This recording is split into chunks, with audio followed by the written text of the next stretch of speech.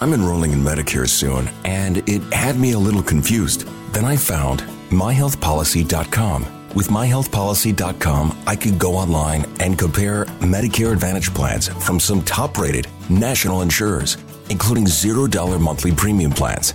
I could learn about plans in my area and talk with a licensed insurance agent if needed. myhealthpolicy.com has made doing my research a whole lot easier.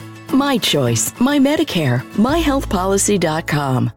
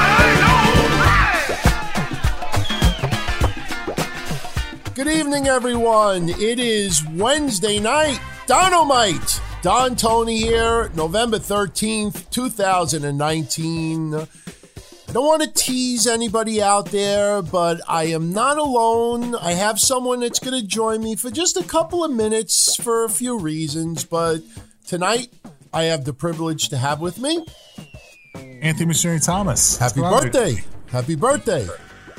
Yes, I'm double 21 right now. So 42. Wow, 42, man. Years are flying by before you know it. 50, 60, 70, 80.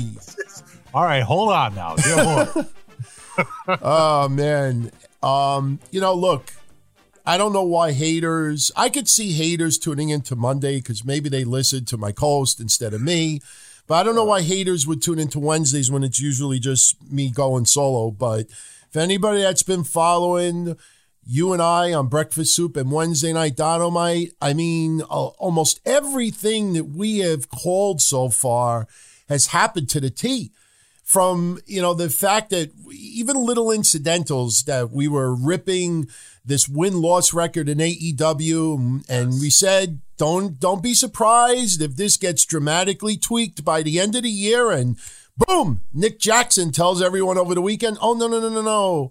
At the end of the year, the win-loss are going to be reset, because you can't, come on. You can't reset wins and losses. You could have streaks. This isn't a seasonal. This isn't football. I don't know why Tony Khan is doing press conferences after pay-per-views. This isn't a fucking Rams game where the owner decides to comment after. Where are the wrestlers doing the press conferences like New Japan does, probably better than anybody right now? Dude, I will actually give AEW a couple of points on this one. I think it's a little wrong to do it so early. But, man, it makes wins and losses mean more if they reset them every year. Oh, I agree, because you have people who really develop. Paying attention. Right. But then you're really paying attention and resetting wins and losses also. Right. It shakes up the entire roster because then people aren't stuck in the main event. I agree. But, I always take very close note at words. And I love how Nick Jackson clarified. You wait 4 months to clarify it? How's about a fucking tweet 4 months ago when people are talking about it? Clarify. How's about, you know what?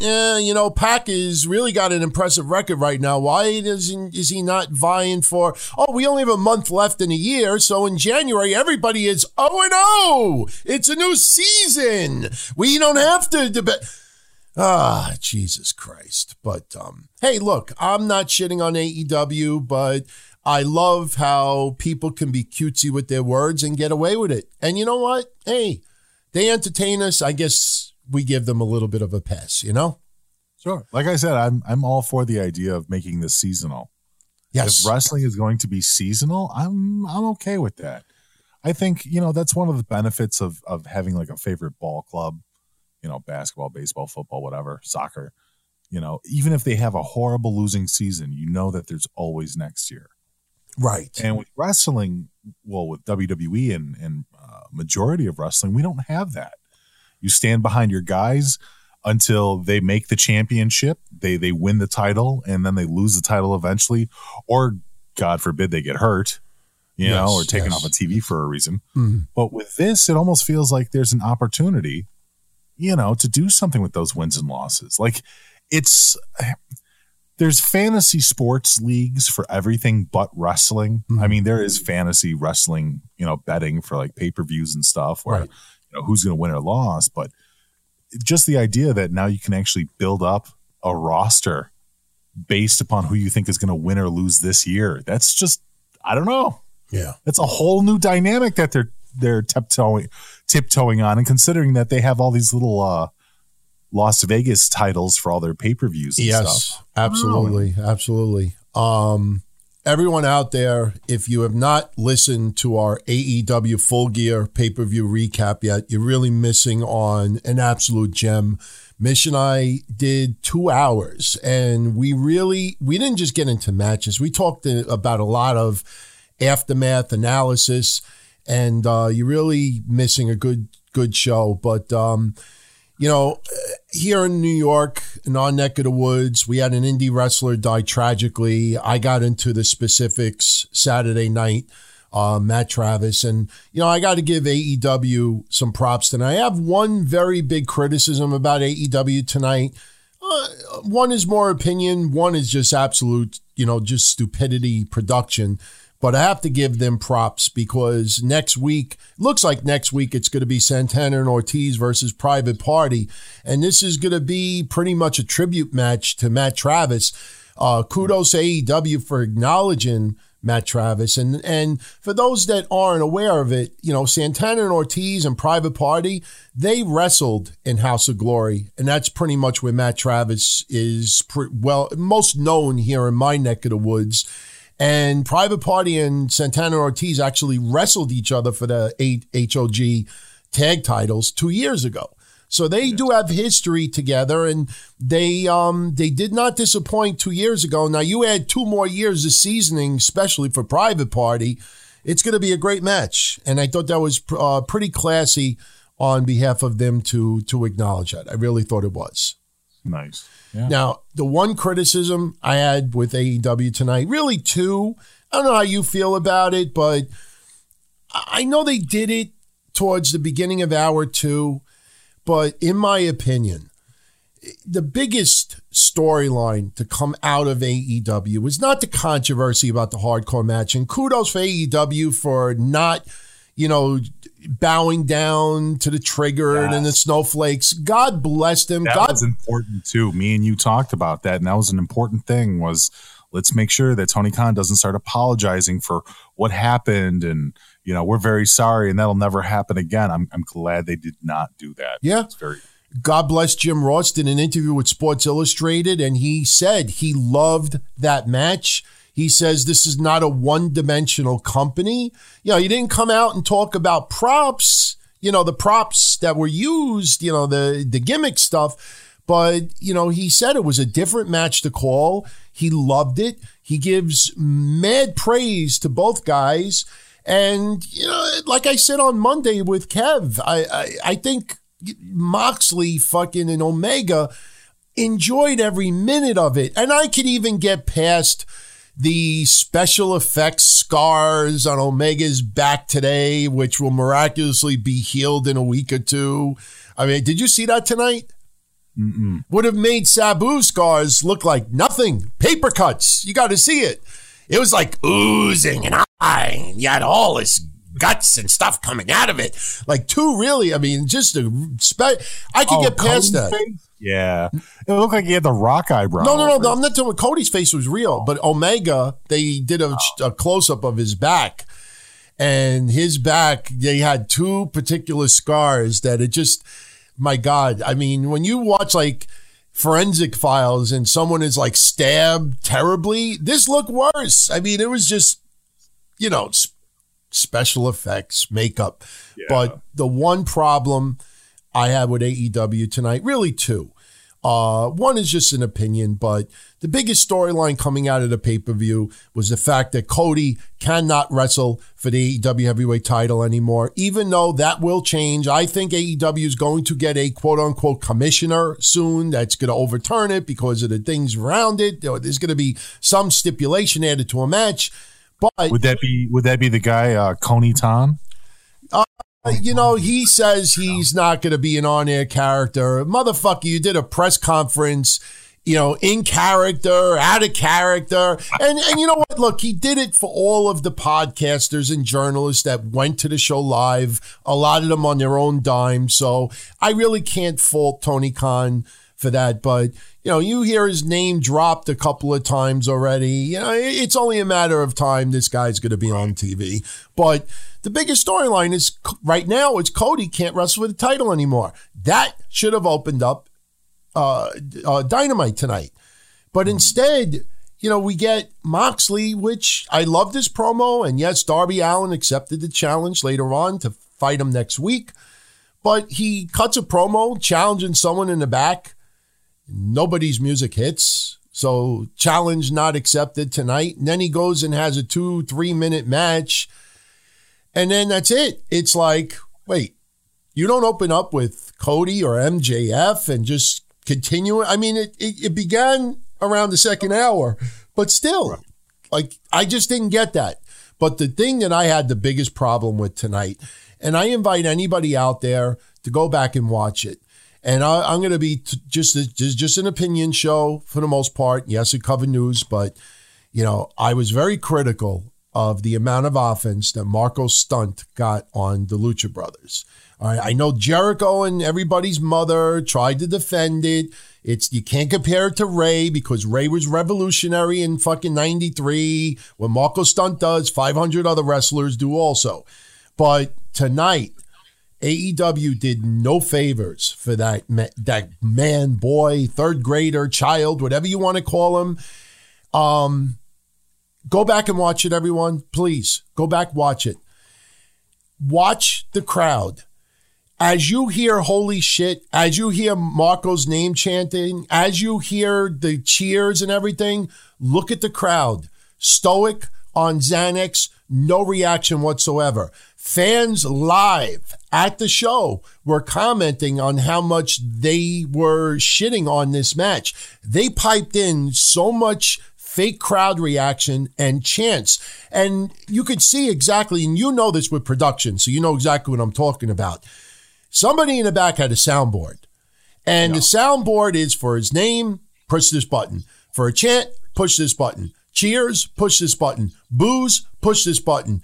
Others, push this button. Luchasaurus got real cheers and chants tonight, and he is obviously a star in the making, future heavyweight champion, no doubt. But if you think that I'm wrong, when you heard the fans chanting for Darby Allin or anybody else tonight, you kept seeing AEW putting cameras on the crowd, panning the crowd, showing people's faces, reactions. Marco Stunt, they did not do it once. Why? Because the crowd was not into that match at all, those guys.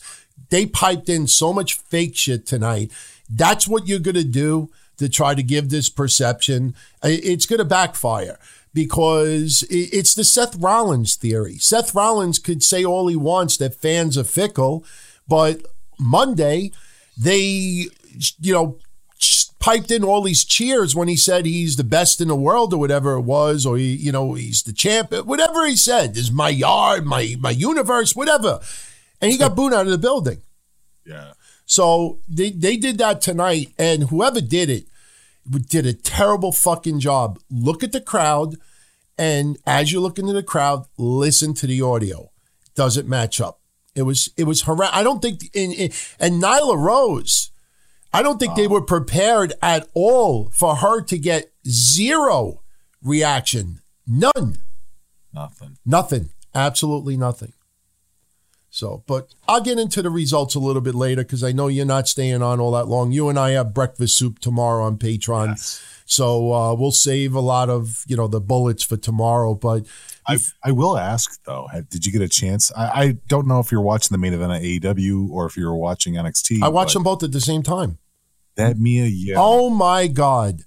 An Io Shirai match was matter of fact, the rest of the night for NXT, I'll be honest, being more of an NXT guy, it was definitely it was okay at best. Yeah. It was okay. The rest of the night was okay at best. Yeah. But Mia Yim and fucking Io Shirai went out there and killed each other. Let me ask you a question. Amazing. Mia Yim, I know some people don't like her, but she is one tough motherfucker. Oh, and not only did she take that ladder shot to the nose, but when she got thrown out of the ring, and you heard it. She landed on another fucking ladder. No, yeah, you thought she went through a table. And then they put it close up and she fucking went through a wooden ladder. And anybody's going to say, well, it was wood. You go fall off a roof or through a wooden ladder and the fucking edge and the steps and all that stuff. And you know what? Even throwing a pair of jeans, if you think that's going to cushion your pain. Right. No, Mia Yim is a tough girl. Let me ask you this. When she got the shot in the face, she was bleeding a little bit, and the crowd really started cheering for her. Was that her Becky Lynch moment? I wouldn't go so far as to say that. No, not a big star, but like getting respect. Yeah, I think people are going to notice her. I think that's going to be replayed a few times because that was just nasty. It was good. It was good. And Mia Yim's a strong girl. Like I said, she's got a history. She wrestled in WSU. She wrestled in a few places. Like she's even got like a personal history that's dark too. Because I don't know if she still does it, but she used to wear different nail polish on one of her hands, which was a secret representation for women that were battered and abused. And so she came from like this dark place and she did all these charities and stuff like that for women that were battered and abused. Like she's a real fucking human down underneath all that shit. Yeah. And I'm just saying, like, watching her go out there and getting her head caved in by a fucking ladder, getting thrown, just chucked out of the way.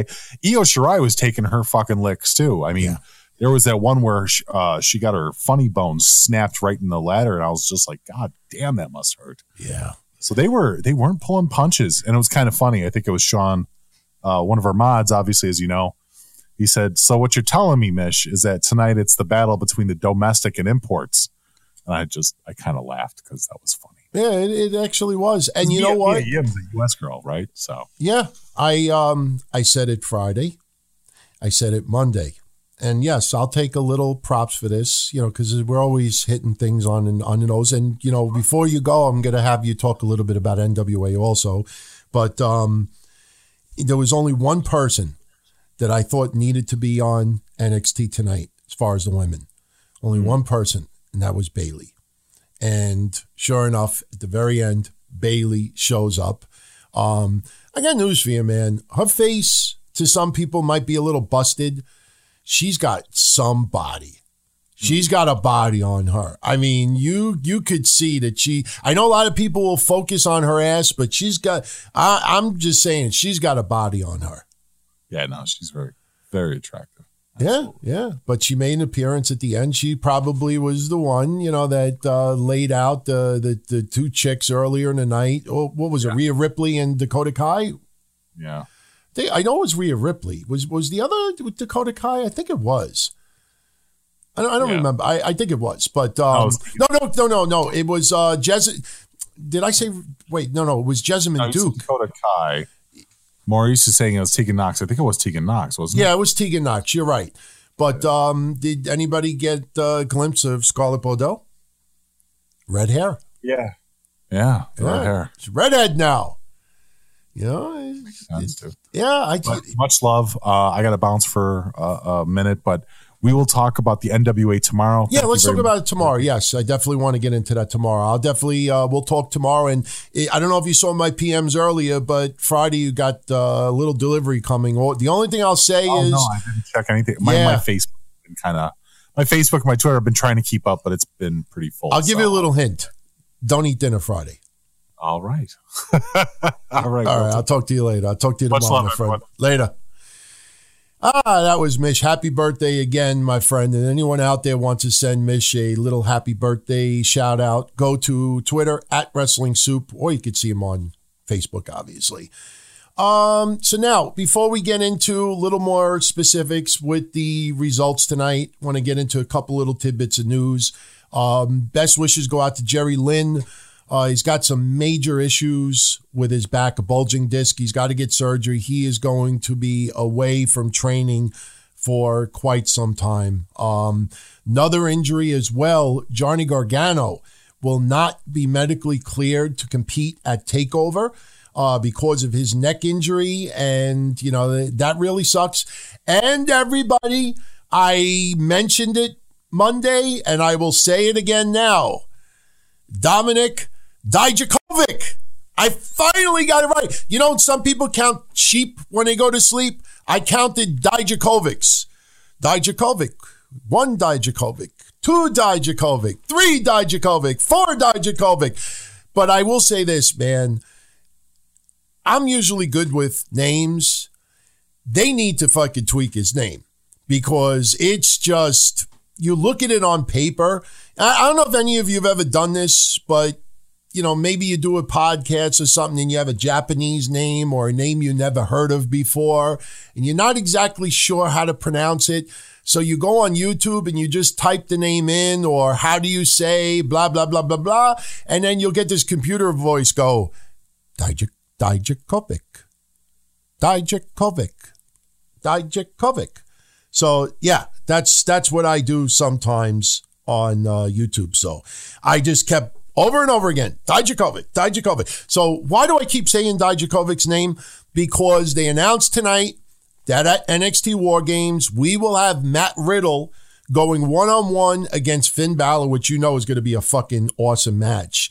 And since Matt Riddle was originally in the War Games match, Matt Riddle will be replaced by Dominik Dijakovic. So there you go. Also, as I said earlier, you know, I was going to have Mish stay on with NWA Power, talking a little bit about it. But, you know, I hope a lot of you out there remember what I said about NWA Power.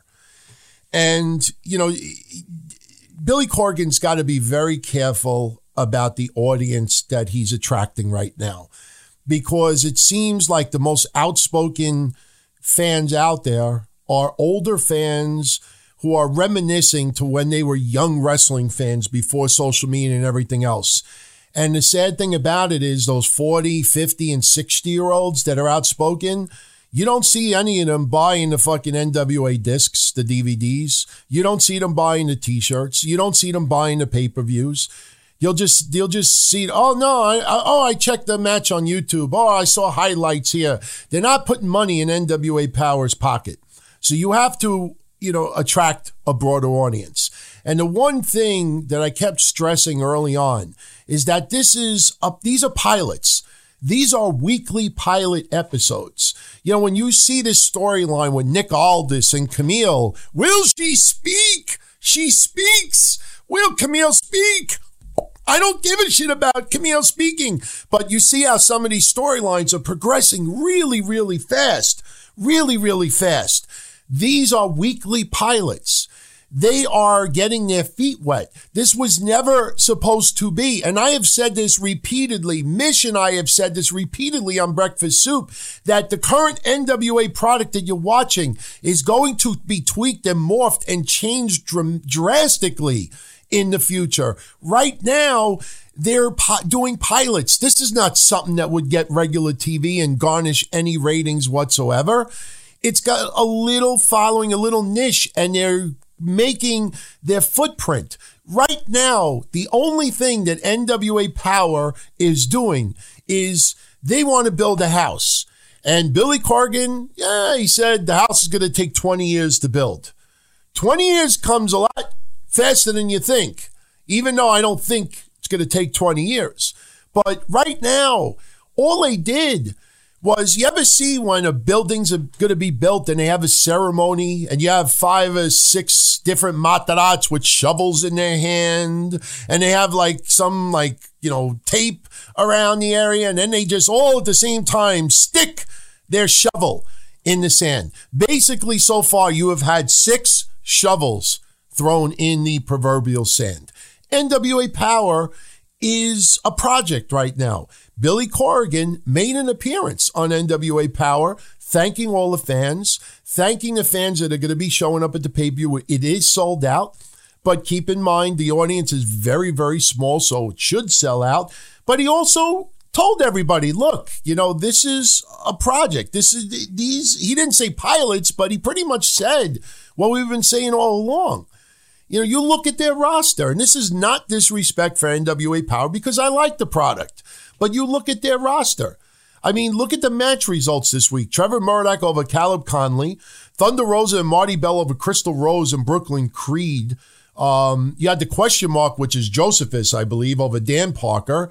And you have Royce Isaacs and Thomas Latimer over Eddie Kingston and Homicide.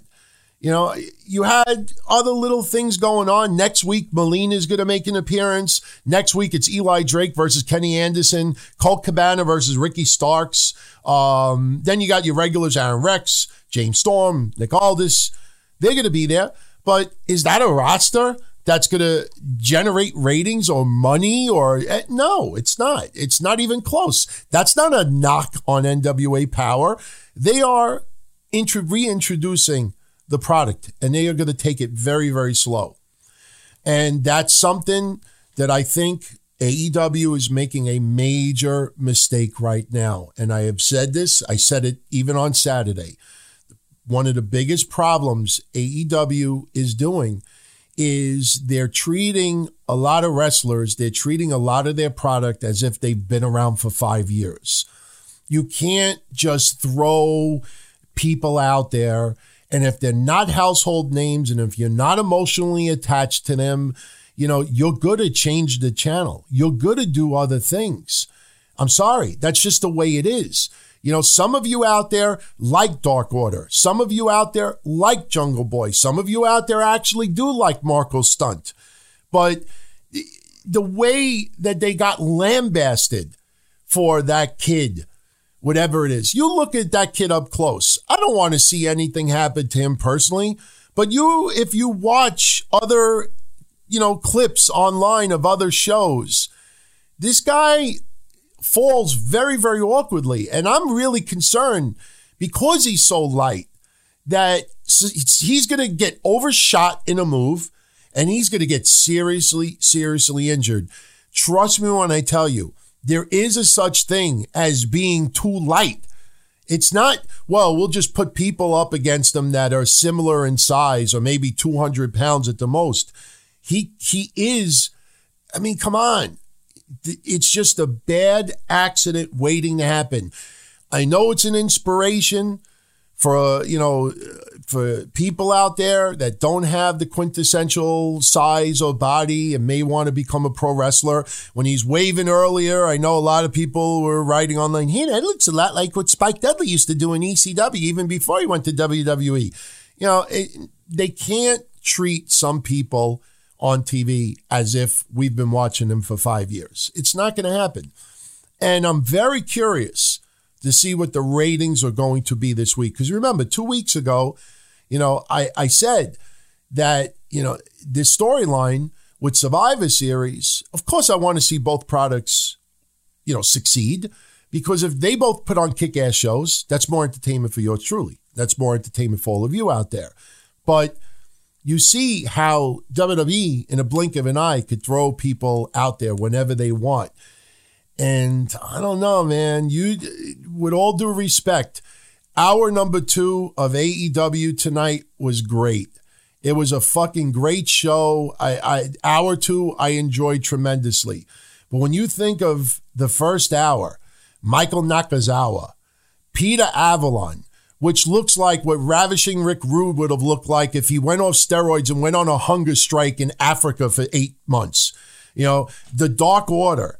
You look at these matches, Nyla Rose in a squash. I don't care that, Awesome Kong cut a little piece of Ali's hair, which I thought was cool because we praised Awesome Kong on Saturday.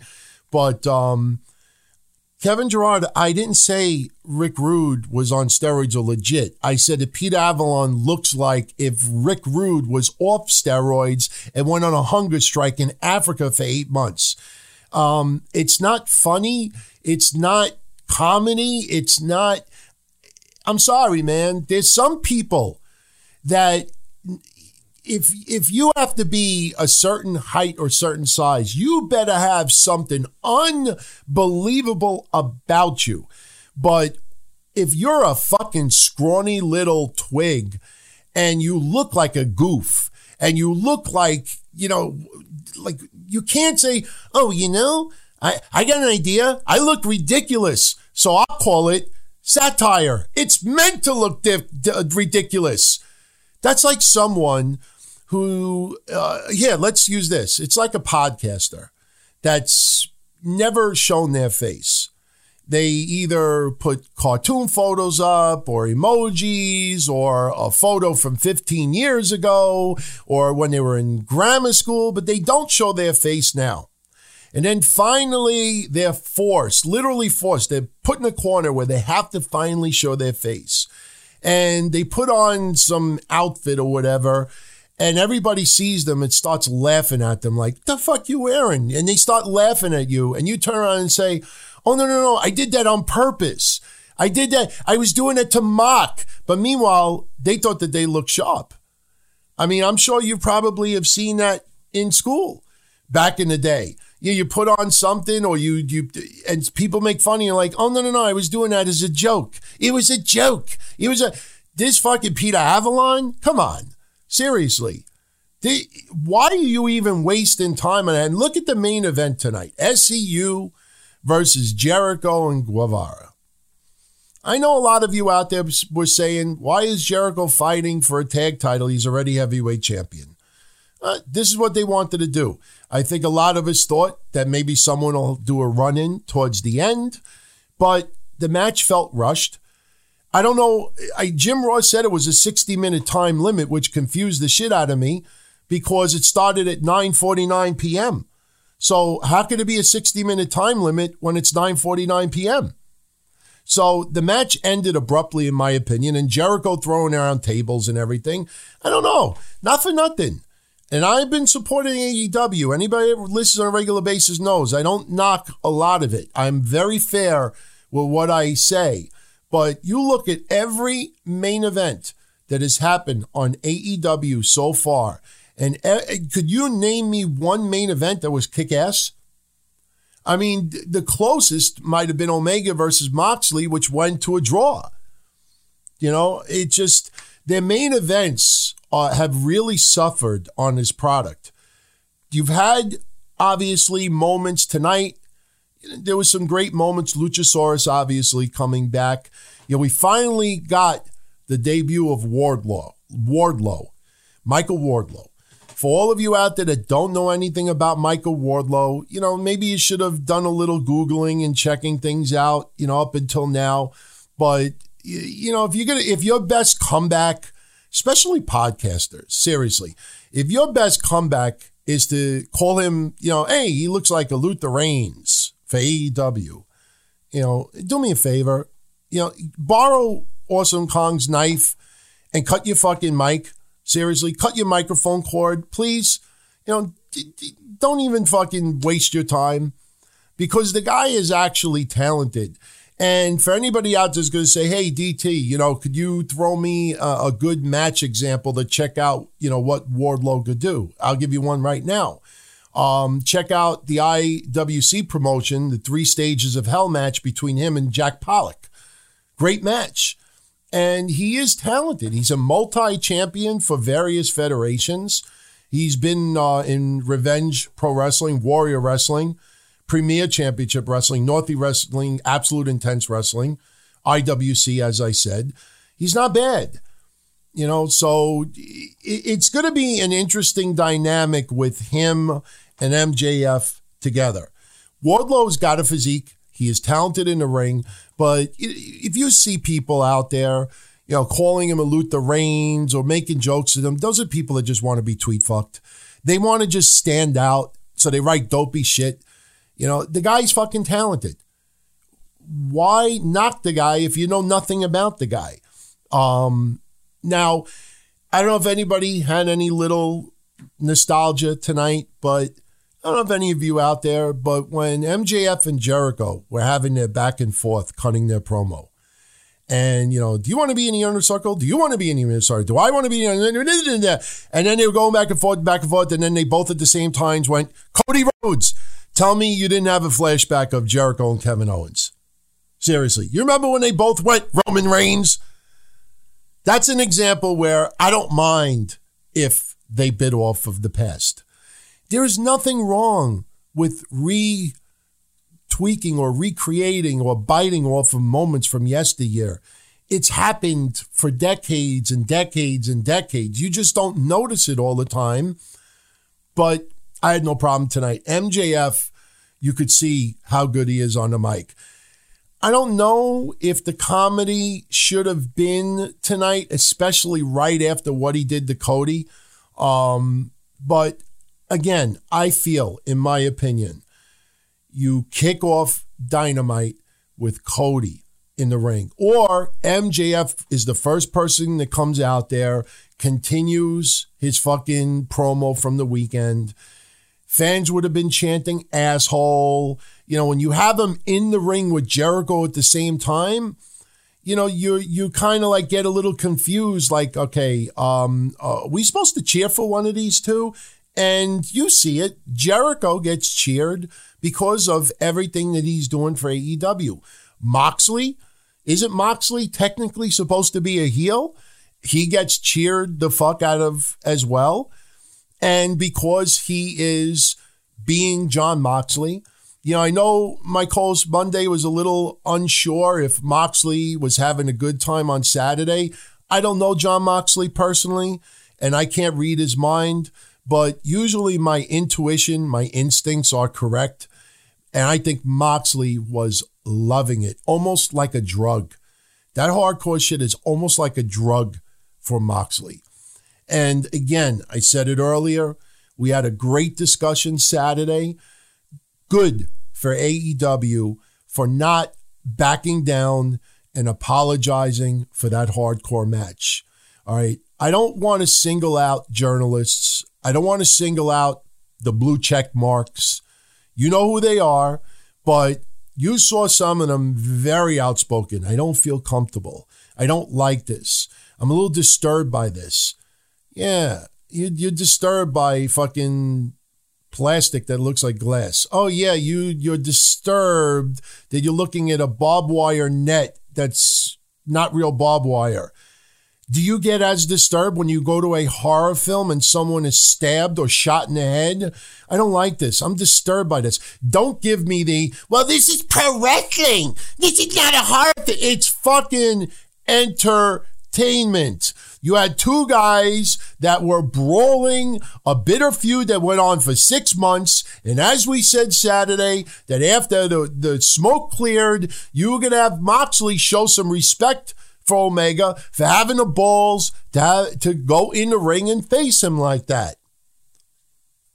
Man, very fragile people out there, but props to AEW for not giving in. That was my biggest fear coming out of Saturday. It was trending. It was trending number one on Twitter for a little while, and you saw all these people offended, triggered, uncomfortable. I'm not watching AEW again. This is just too much. Jerk off. So anyway, getting back to the show tonight. Yeah, let's get into some quick match results. The good thing, I know I said it 2 weeks in a row, but I promise you today will be a definite. I said that, the show's going to end 60 to 90 minutes. It ends up going an extra hour. And tonight, I promise you, this will end a little bit earlier. Now, as far as AEW Dark for next week, I have 2 matches so far. If there is a third match, which I might actually get in a second, I will let you know, unless anybody in the chat, especially Discord, you can let me know if I'm missing one. But I do know that the Young Bucks are taking on the Strong Hearts. I don't know if it's T-Hawk, Lindemann, Sema, because there's more than 2 members of the Strong Hearts. So if anybody out there knows which 2 members were in the match, somebody told me it was T-Hawk and Lindemann. I'm obviously not in Nashville, so I don't know. Also, you have tonight Big Swall and Chris Statlander versus Riho and Dr. Britt Baker. So those 2 matches I know are taped for next week's AEW Dark. And, it was not bad. I mean, tonight's show, I think a lot of you will agree with me that hour 1, and look, again, I have to stress this because I think a lot of people only listen in sound bites. I am very, very fair to AEW. Somebody's saying best friends versus private party. Okay, so that also is scheduled for AEW Dark, which is that's going to be a great match as well. So, as I was going to say, I'm very fair at AEW, but I honestly think, in my honest opinion, hour 1 tonight. Anybody gonna disagree with me on this? The worst hour 1 since AEW went on TNT. I'm talking about the first hour. If you look at the matches, Moxley defeating Michael Nakazawa in 1 minute. 1 minute. You have the Dark Order defeating Jurassic Express. Jurassic Express, again, going 11 minutes. No business for that much offense, that much time. Those matches, sorry, Jungle Boy is a future star. Now with Luchasaurus pretty much coming back, you have to fucking do something about Marco Stunt. The idea that you think you could keep having 10, 11, 13-minute matches with this scrawny little 50-pound fucking, dweeb in the ring, it's nothing personal against him. He is talented. But look who they're putting him up against. These fucking giant members of the Dark Order, Lucha Brothers. I mean, come on. Put him in a fucking ring with someone a little bit smaller that you could have a suspension of disbelief like, hey, he's going toe-to-toe with blah, blah, blah, blah, blah. Put him against Michael Nakazawa. Man. Anyway, after that match, you had Evil Uno, who tried to recruit Marco Stunt into the Dark Order. Why? I have no idea.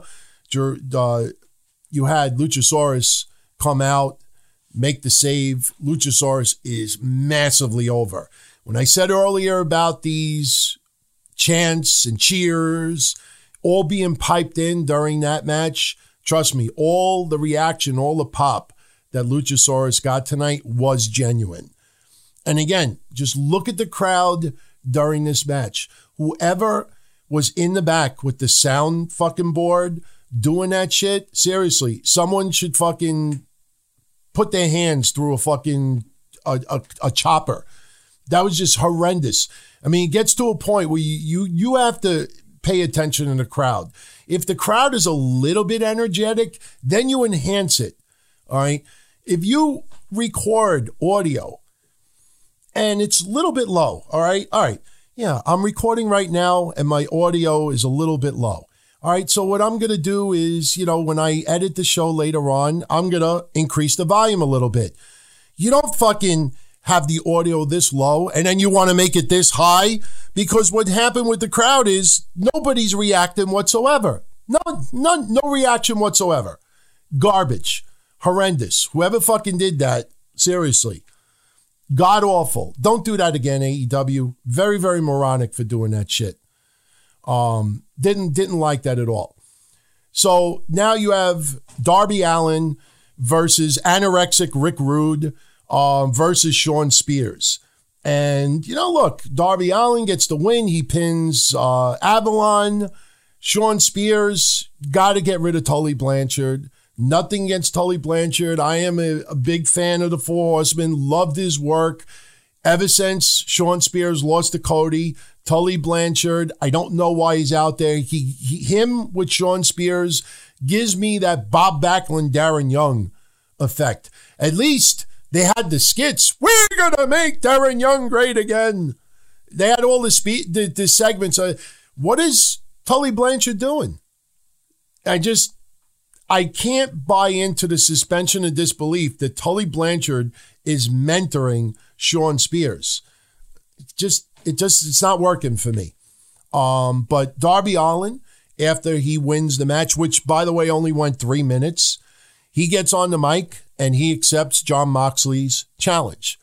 So now you got Darby Allin versus Jon Moxley, and I think that fucking match is going to kick ass, without a doubt.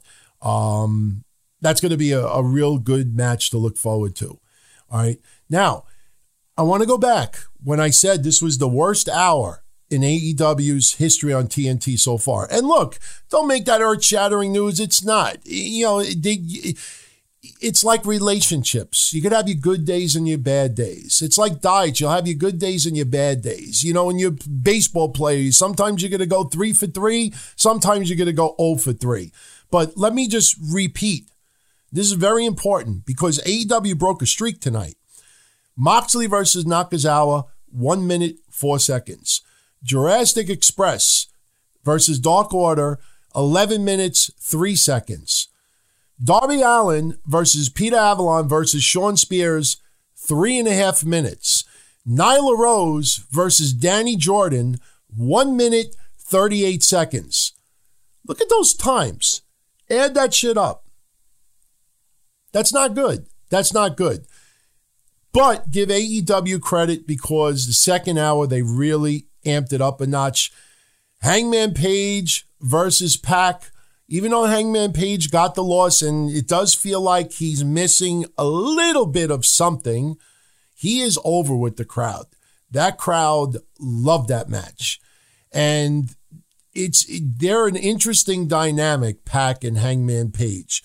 Those are two guys that you don't expect them to have 10, 12, 15-minute matches and really click because their styles are different. And Hangman Page is a big motherfucker. I don't think people understand how big that guy is.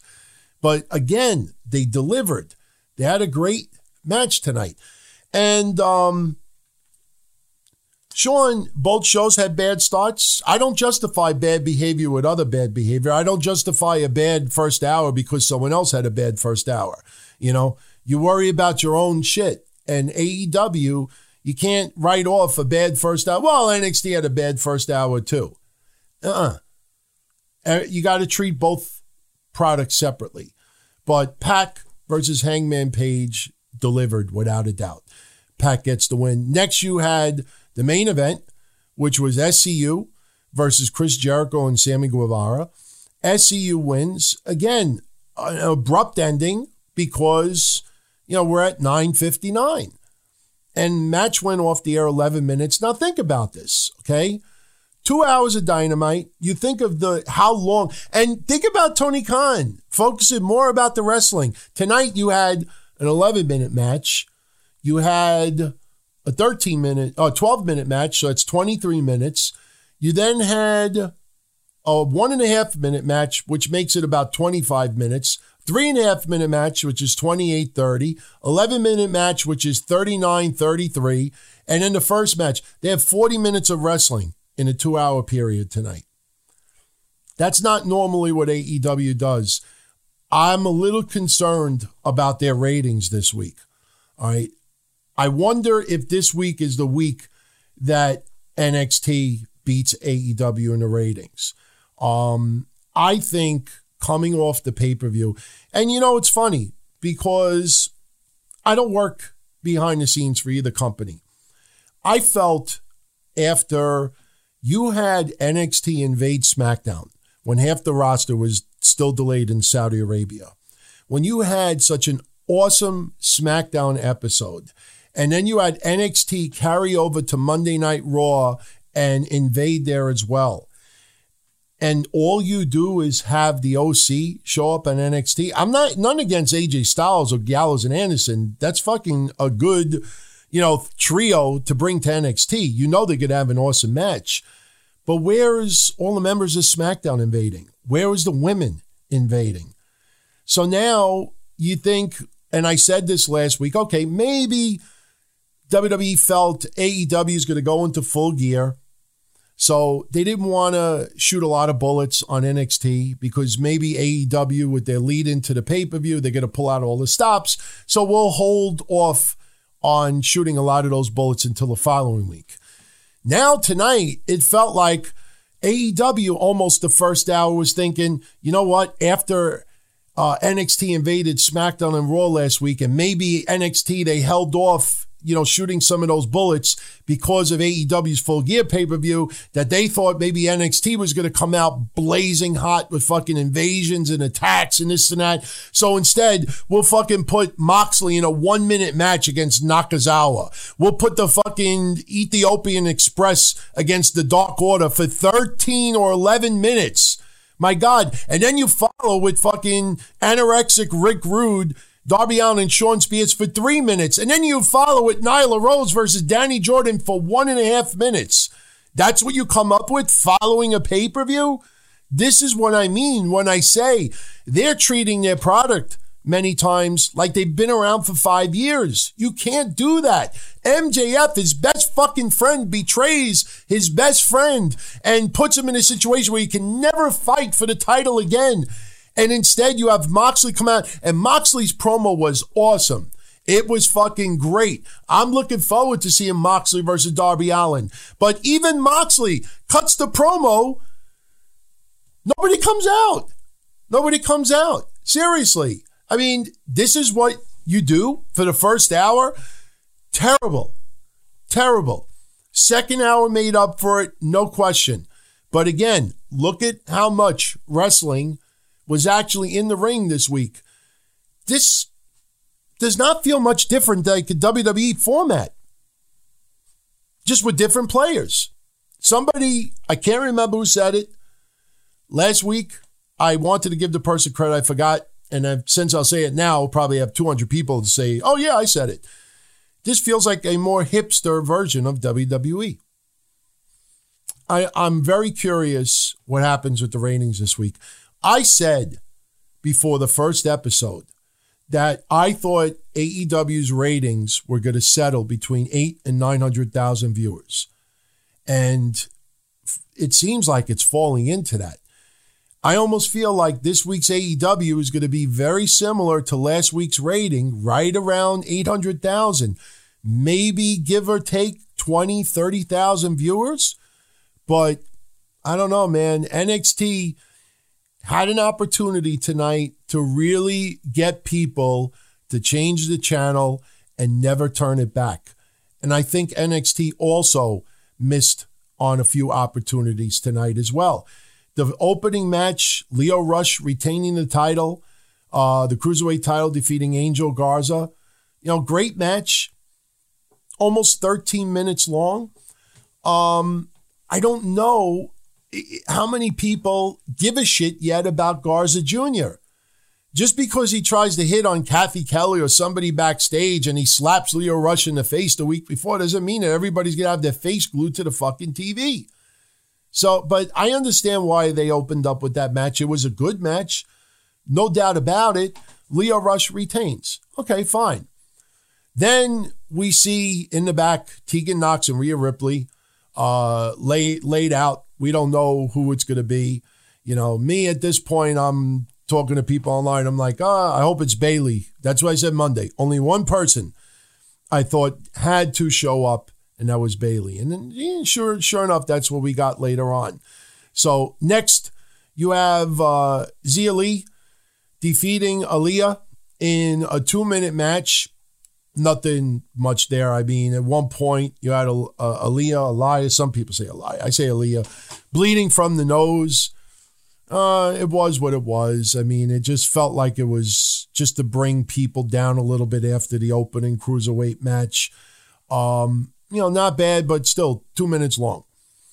So now we get the NXT North American Champion Roderick Strong versus Keith Lee non-title match.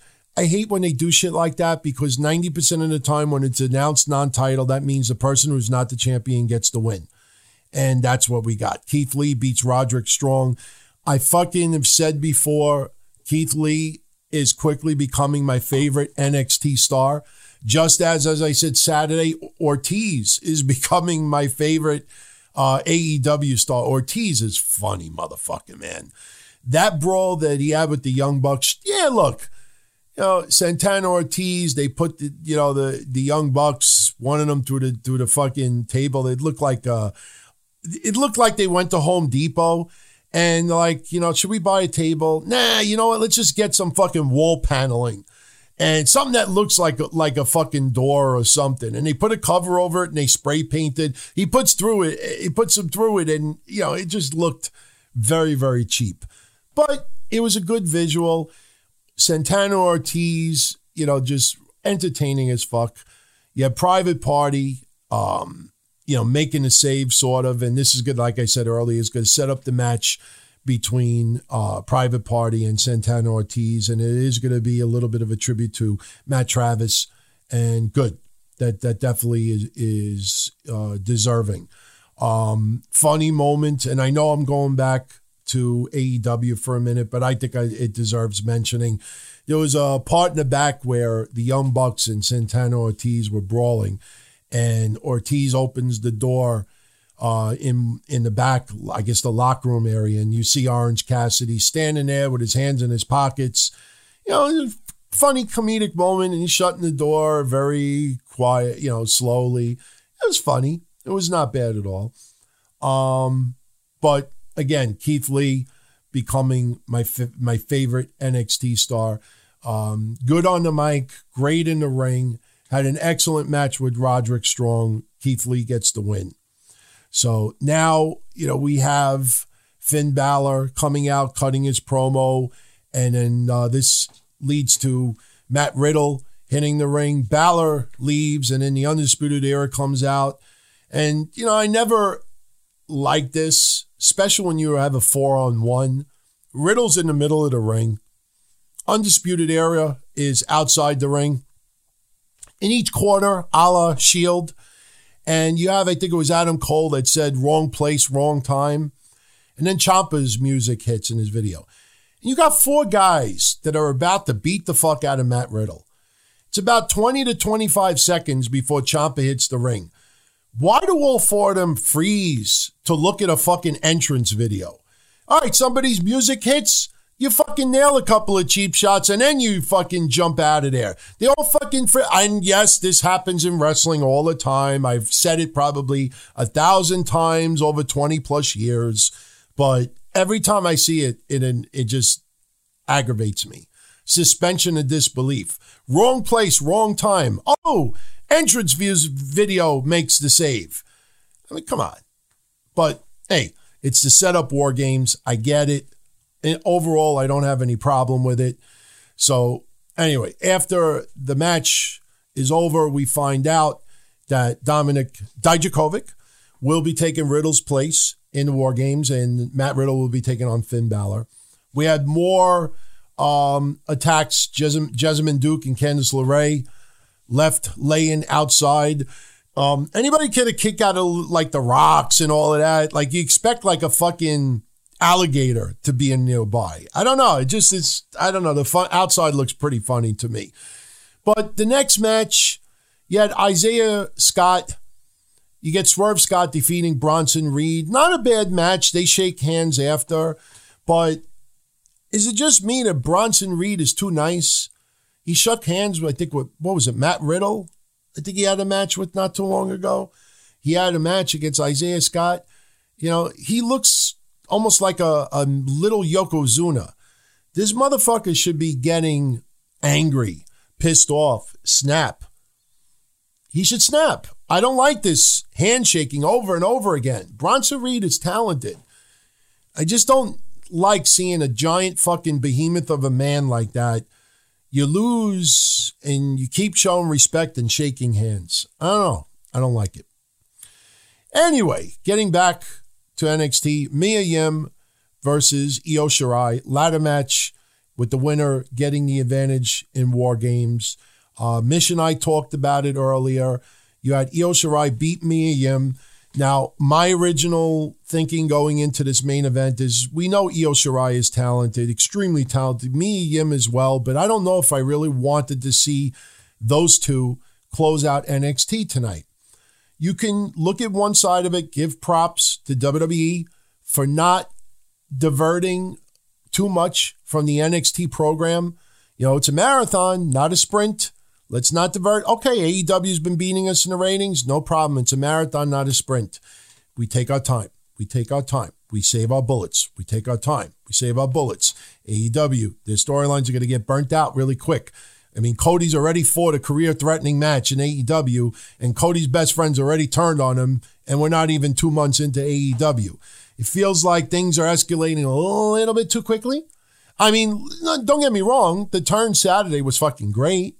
I want to see Cody and MJF have this feud, but after 6 weeks, 7 weeks, it might feel this might be coming to the marathon, not a sprint category, because Cody's already blown his load with Jericho.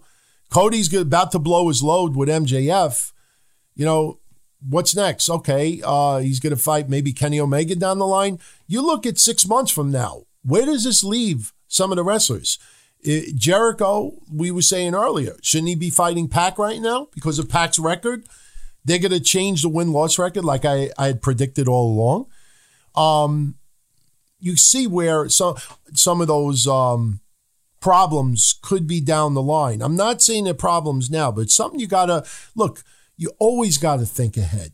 You have to think ahead. And this is something that WWE has a massive advantage with.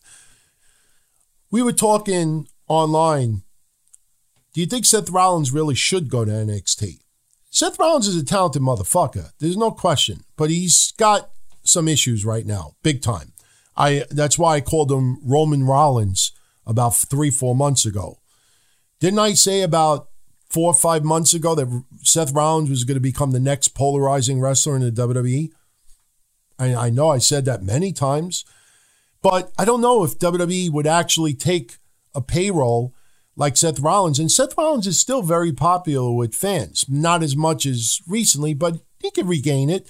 So I don't know if they would, keep Seth Rollins in NXT. But my point is, you look at the main roster on Raw. You look at the main roster on SmackDown. They have 2 more rosters where they could just pull someone here, pull someone there.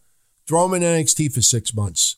Throw Luke Harper in NXT. You could throw some, and there's that never-ending group of people. AEW doesn't have that luxury. You start bringing in wrestlers who wrestle for MLW, who wrestle for Impact Wrestling, who wrestle for AAA, who wrestle in Japan. You start getting that TNA vibe that this wrestler is really not identifiable as an AEW wrestler. See, right now, you have the core. Look, Young Bucks, Jericho, now MJF, because he's finished other commitments, Kenny Omega and others. They feel, you look at them and you say to yourself, AEW guy. But there's got to be more of a core added to it. It was good to see Nyla Rose back on TV today. But I think her stock has fallen quite a bit. Look at the crowd reaction tonight. They were not having it.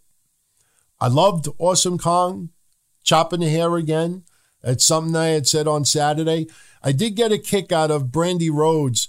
If you look closely, I don't know if this girl had hair extensions.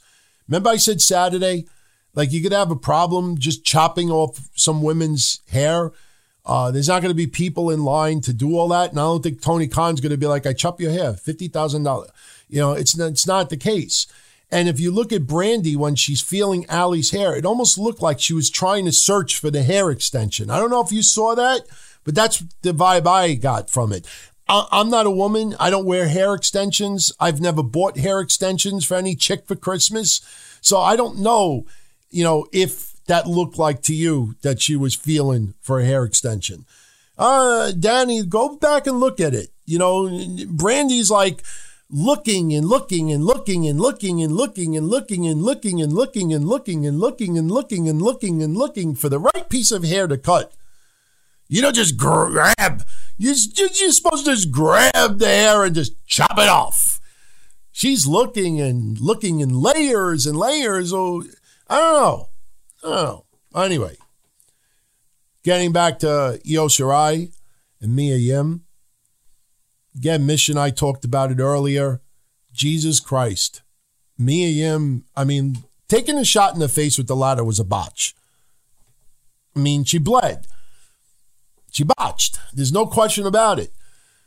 And yeah, it looked a little bit awkward. Io Shirai trying to buy time, putting the ladder down, trying to climb the ladder, trying to do this, trying to do, because Mia Yim was getting patched up. But Mia Yim, after getting that shot to the face, not only does she get thrown outside the ring, but she goes through a goddamn ladder, not a table, but a freaking ladder.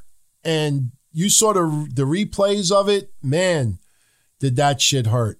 That shit hurt. And she is a tough son of a bitch. When I said earlier that might have been Mia Yim's Becky Lynch moment, I don't mean that she's going to stand there with her arms out and the crowd is going to fucking make her the number one woman and she's going to be the face of NXT. I don't mean anything like that at all. But I mean that the fans, when Becky got nailed by Nia Jax and she bled and she, no-sold it and she was tough, they got over with the fans. And I think Mia Yim gained a lot more respect from the fans tonight. Because trust me, you go back and you look at some of the reaction of Mia Yim on NXT last week and a week before, especially last week, fans were not all that warmed up with Mia Yim being in this, war game situation. So I got to give props, big props to her. That was a fucking really, really stiff fucking spot. Man, was that, that hurt. So then after the match is over, you have Dakota Kai. We wonder what's going to happen to the storyline with that. But in the ring, Kaylee Ray, she's in the ring with Io Shirai. They're celebrating. Shayna Baszler is up the rampway, and she's happy for her team. They got the War Games advantage. Bayley comes out, attacks Shayna Baszler, and that's how we went off the air. It was great to see Bayley. Again, I said she was the woman I wanted to see show up in NXT, but I feel if Raw and SmackDown followed the storyline on those shows, Raw, if you're watching Raw, they all have their balls in a bunch about NXT showing up, yet none of them show up in NXT. Yes, the OC last week, but even this past Monday, they got their balls in a bunch about NXT. Nobody shows up except Bayley. SmackDown last week, balls in a bunch about NXT invading. Nobody shows up. What does that say? I'm sorry. I think kudos for WWE for sticking to the NXT roster and showing respect for the roster, because let's be honest, you bring 4, 5, 6 main roster guys to show up in NXT for a week. And yes, that'll probably happen next week because it's going to lead into the pay-per-view. But, you get 4, 5, 6 guys show up, or gals. That's taking away spots from people on the main roster.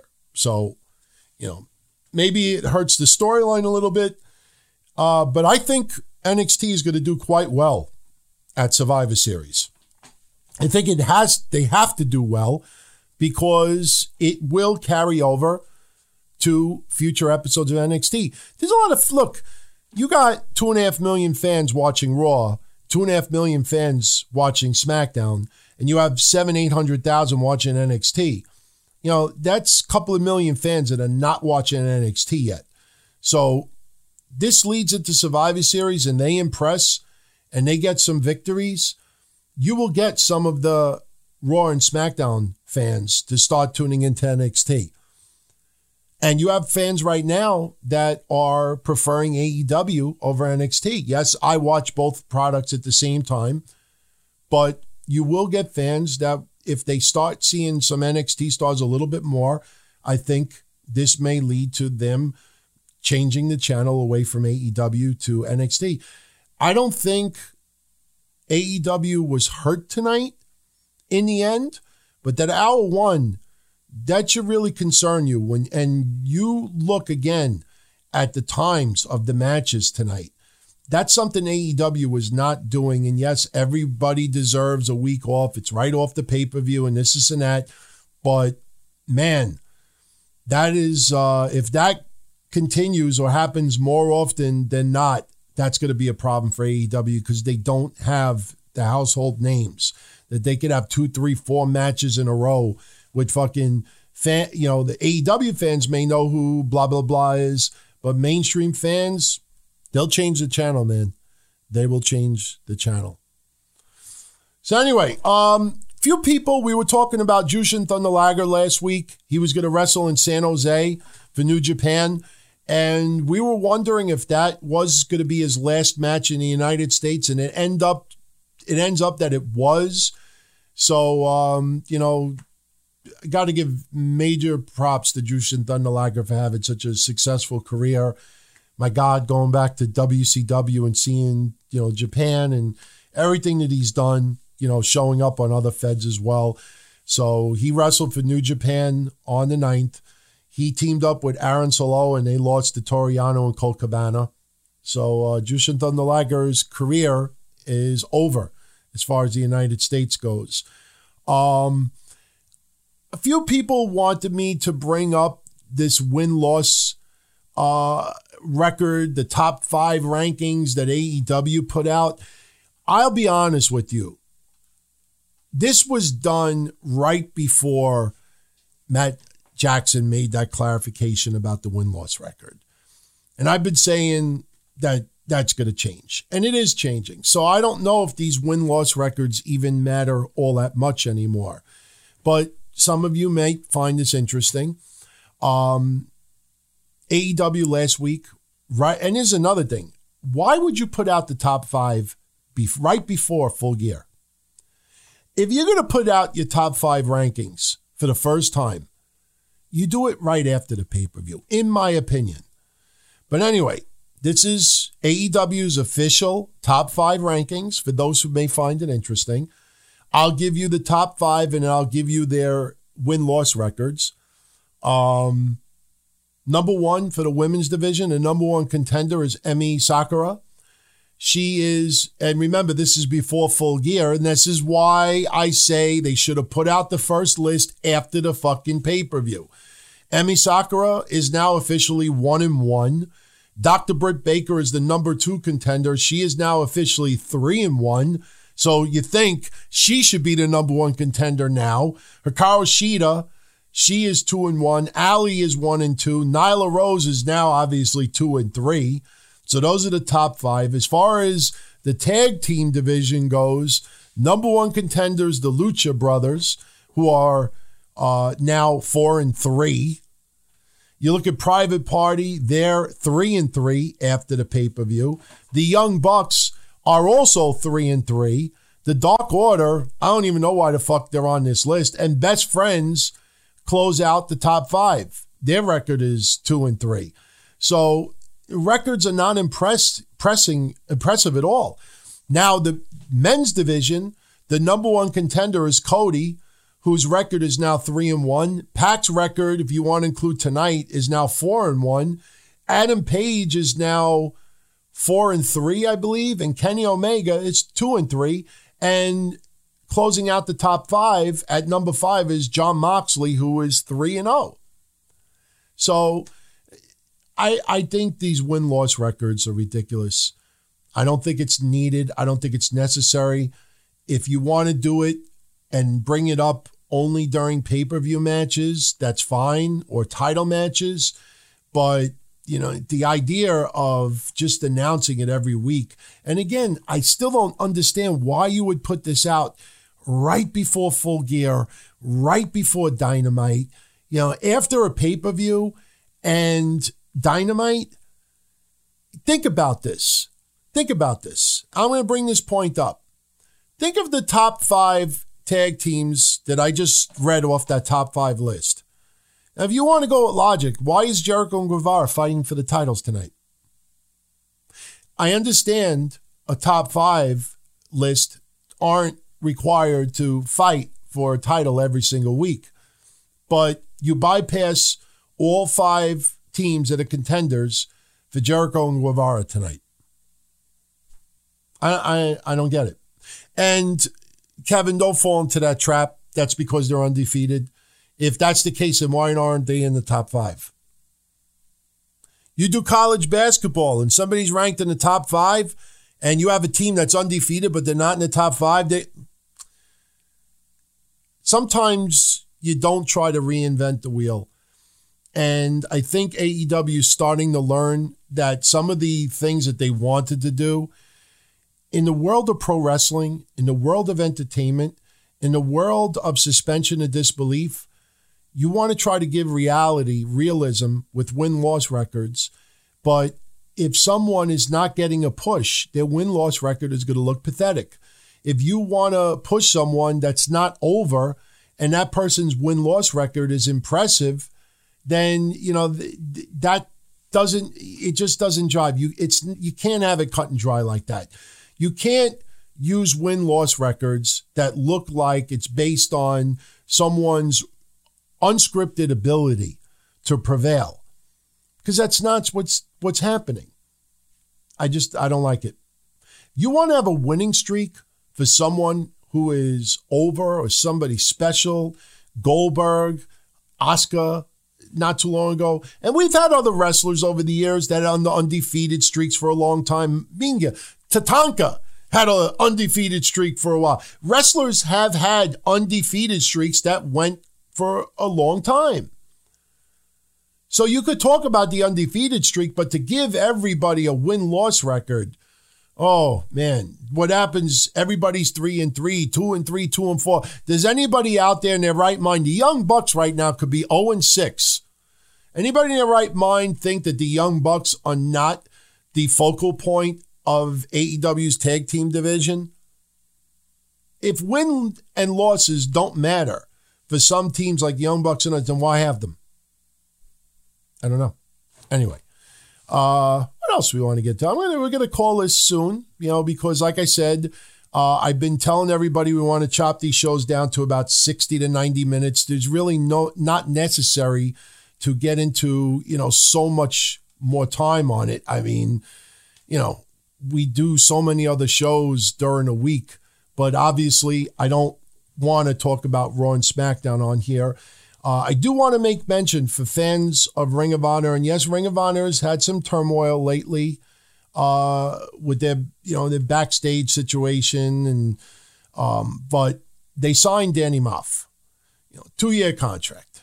A lot of people are like, oh my God, what a great signing. Danny Moff, finally bring him to Ring of Honor. Danny Moff has been there before. Danny Moff is in the latter stages of his career. Dan Moff is a tough motherfucker.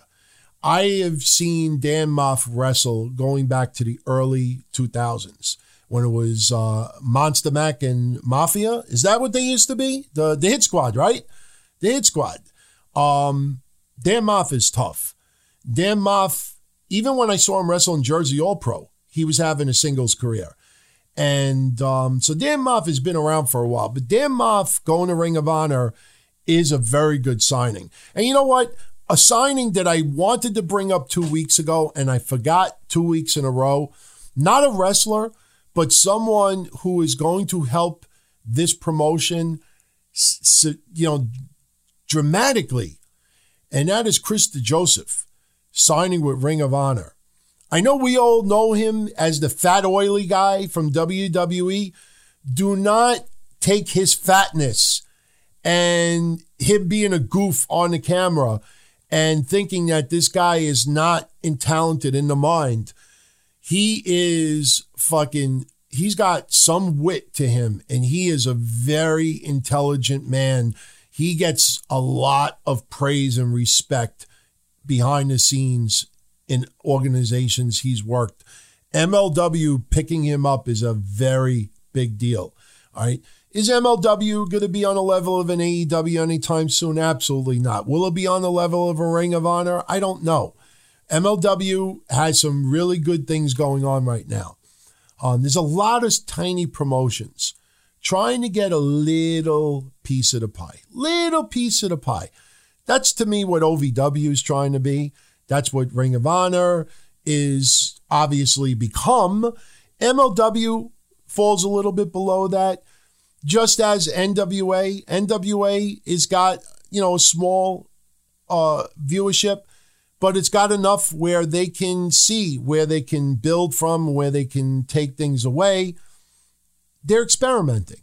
It's a work in progress. It's a pilot every week. Yes, the storylines continue, but that's me saying that. NWA is a series of pilots, week after week after week. And they're doing a pretty damn good job. Ring of Honor, getting back to them, December 13th pay-per-view, Bully Ray is returning to the ring. So you might want to check it out. He's going to fight in a street fight. Who is it? Mark Haskins? Is that who he's facing?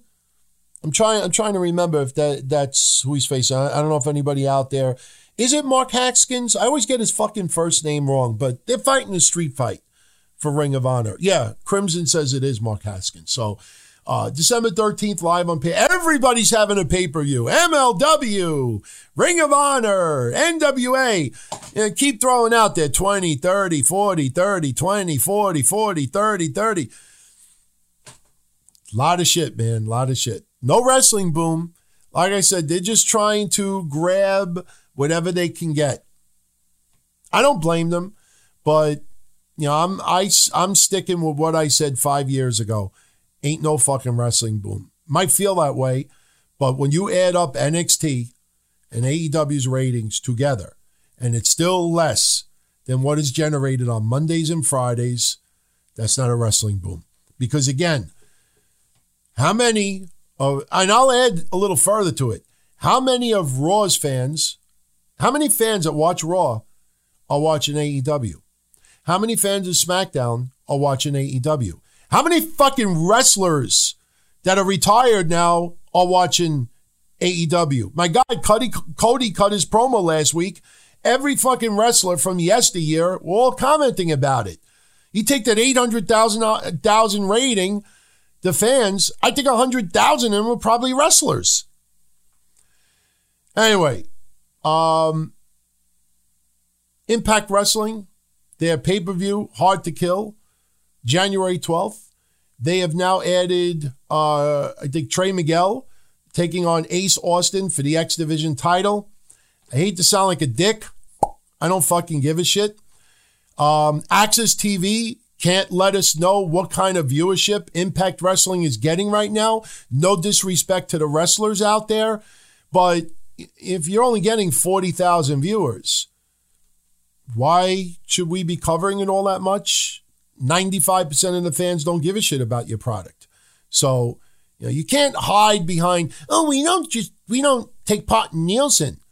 You have an idea how many fans are watching your product. Trust me, if fans were in droves going back to Impact Wrestling and watching it, it'd be on a fucking press release every single week.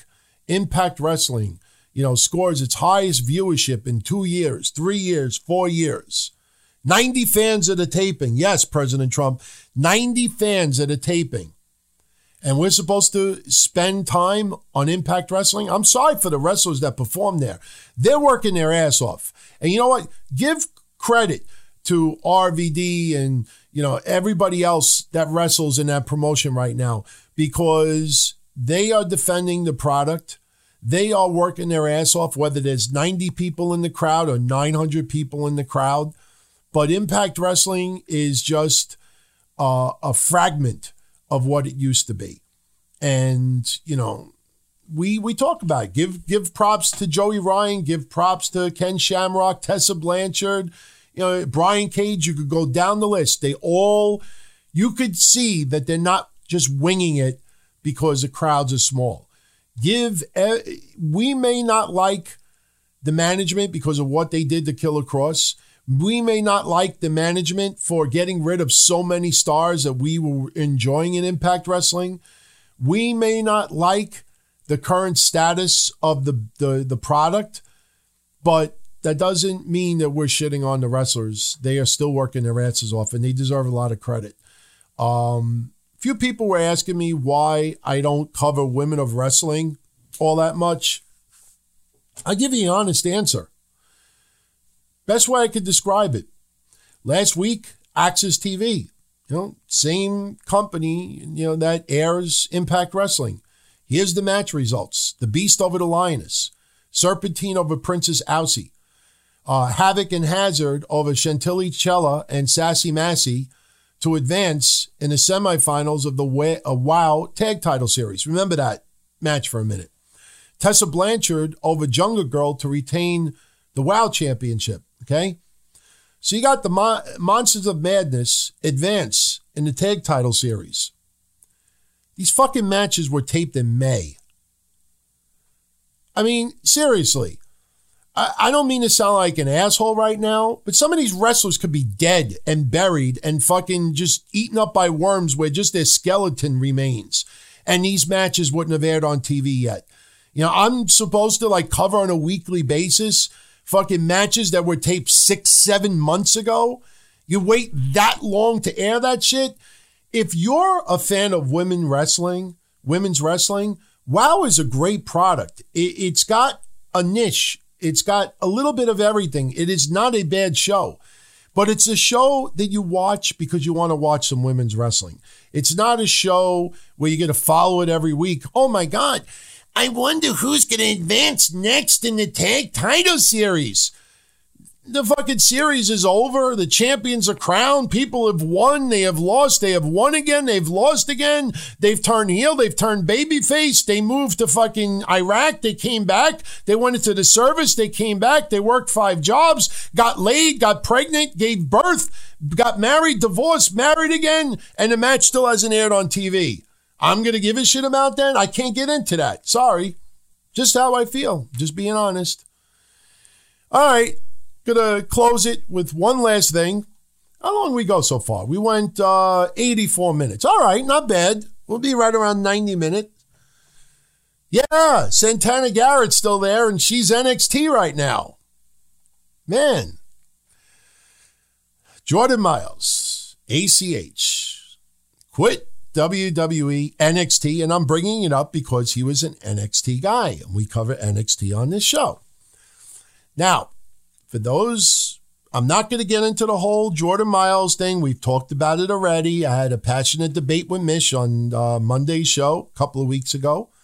But he posted a video today on social media, which was interesting because if you watch it, he got very vulgar and very angry. And it's almost like he was waiting for a cue to do it.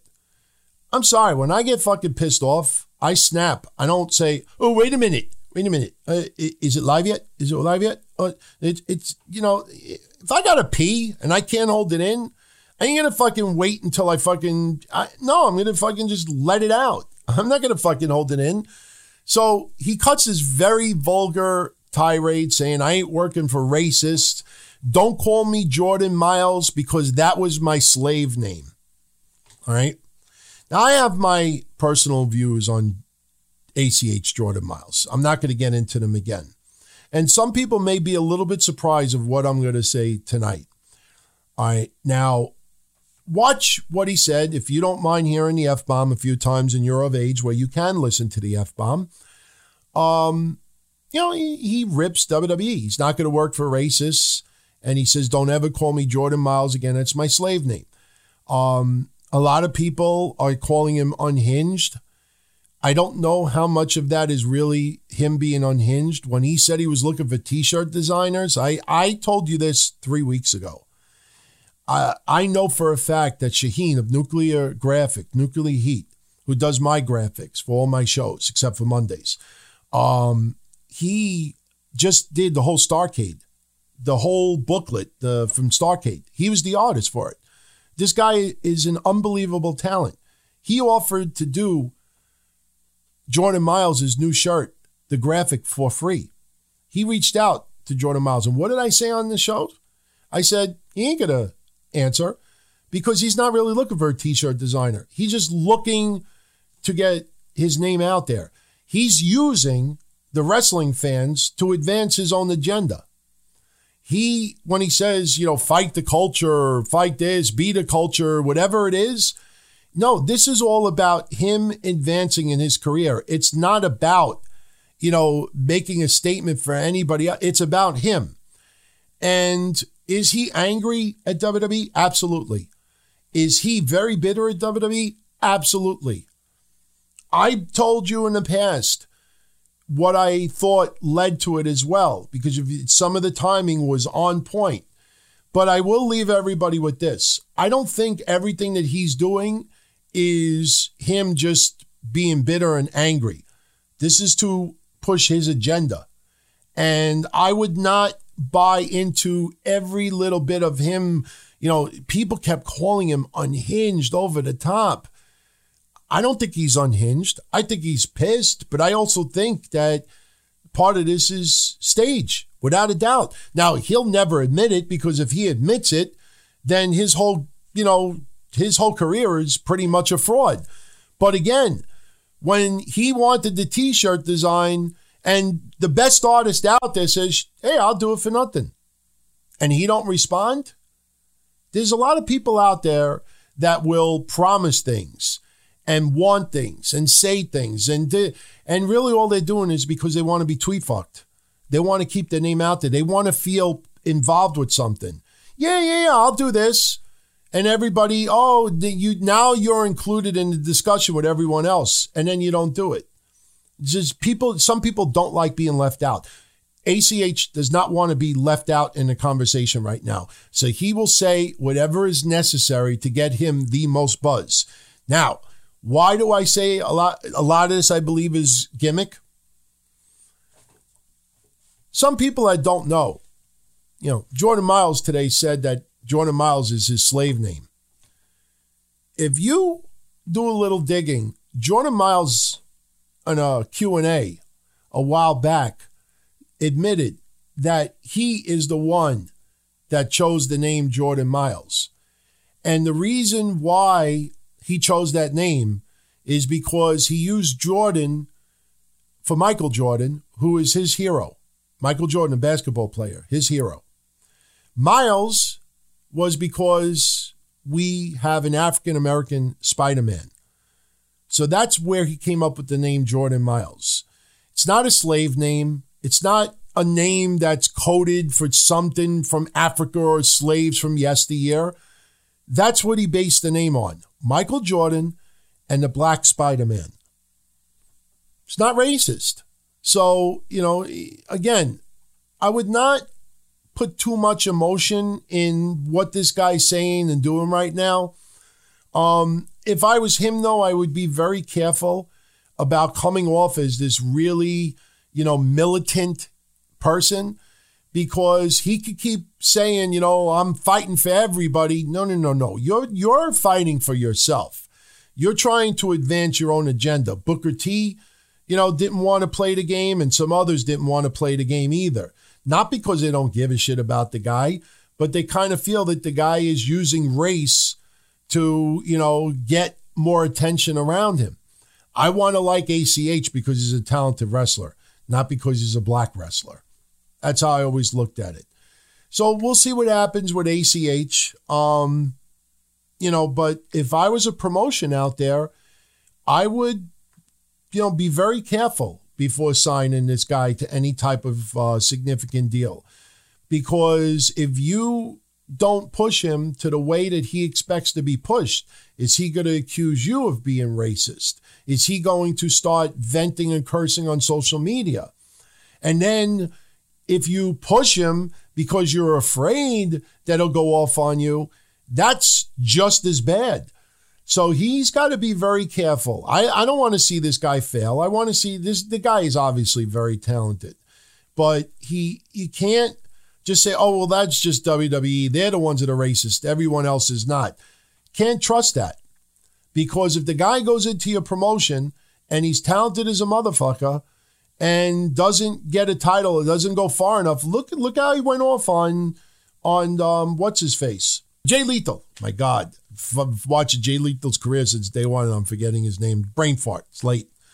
But look how he went after Jay Lethal. And that felt like jealousy, because Jay Lethal went further in ROH than him. That's what it felt like. So he's got to be careful, because if I was a promoter, I wouldn't want to go anywhere near him right now, because how much of that is real and how much of that is gimmick? And you don't win either way. Because if he tells you privately, oh, no, this is real, I'm really pissed off at WWE, then I got to worry about being accused of being racist because I don't push the guy. Then if he tells me privately, no, look, I'm just doing this to get some buzz, it's not real, then I got to worry that he's, to push his own agenda, he's going to throw the race card at me. So I would be very, very concerned if I'm a promoter hiring this guy.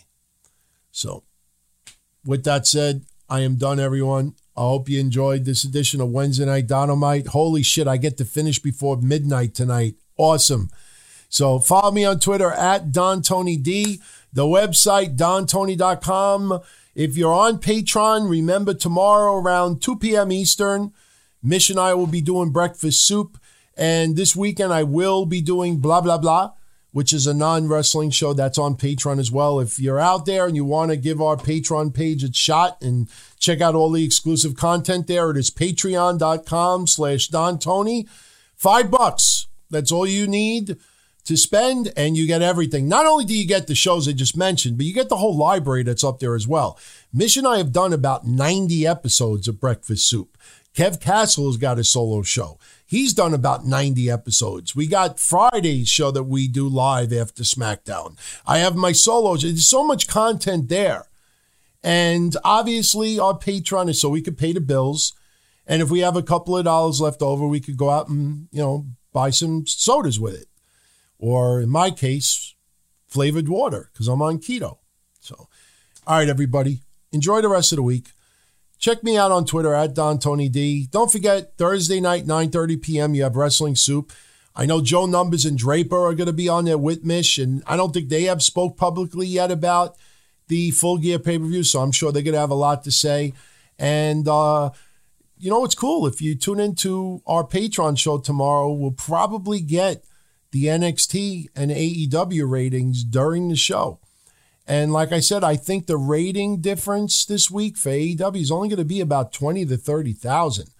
And the way it's progressing, I think NXT has an excellent shot at defeating AEW in the ratings this week.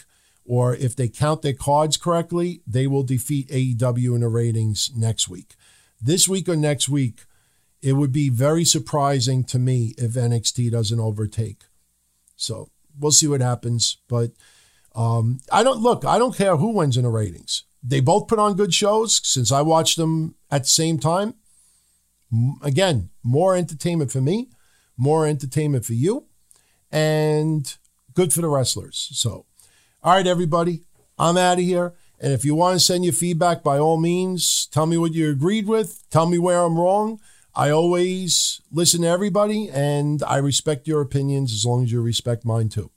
Take care, everyone. Be well. Talk to you soon. Ciao.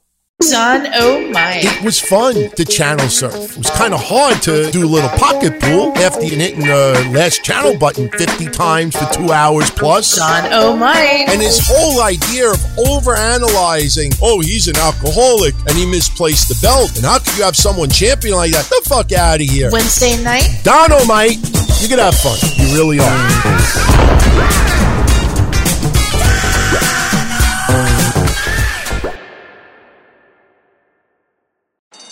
Bet Saratoga this summer with Naira Bets, the official betting partner of Saratoga Racecourse. New customers that sign up today receive a bonus match on their first deposit up to $200 with promo code SPA. Go to nyrabets.com for details and sign up today.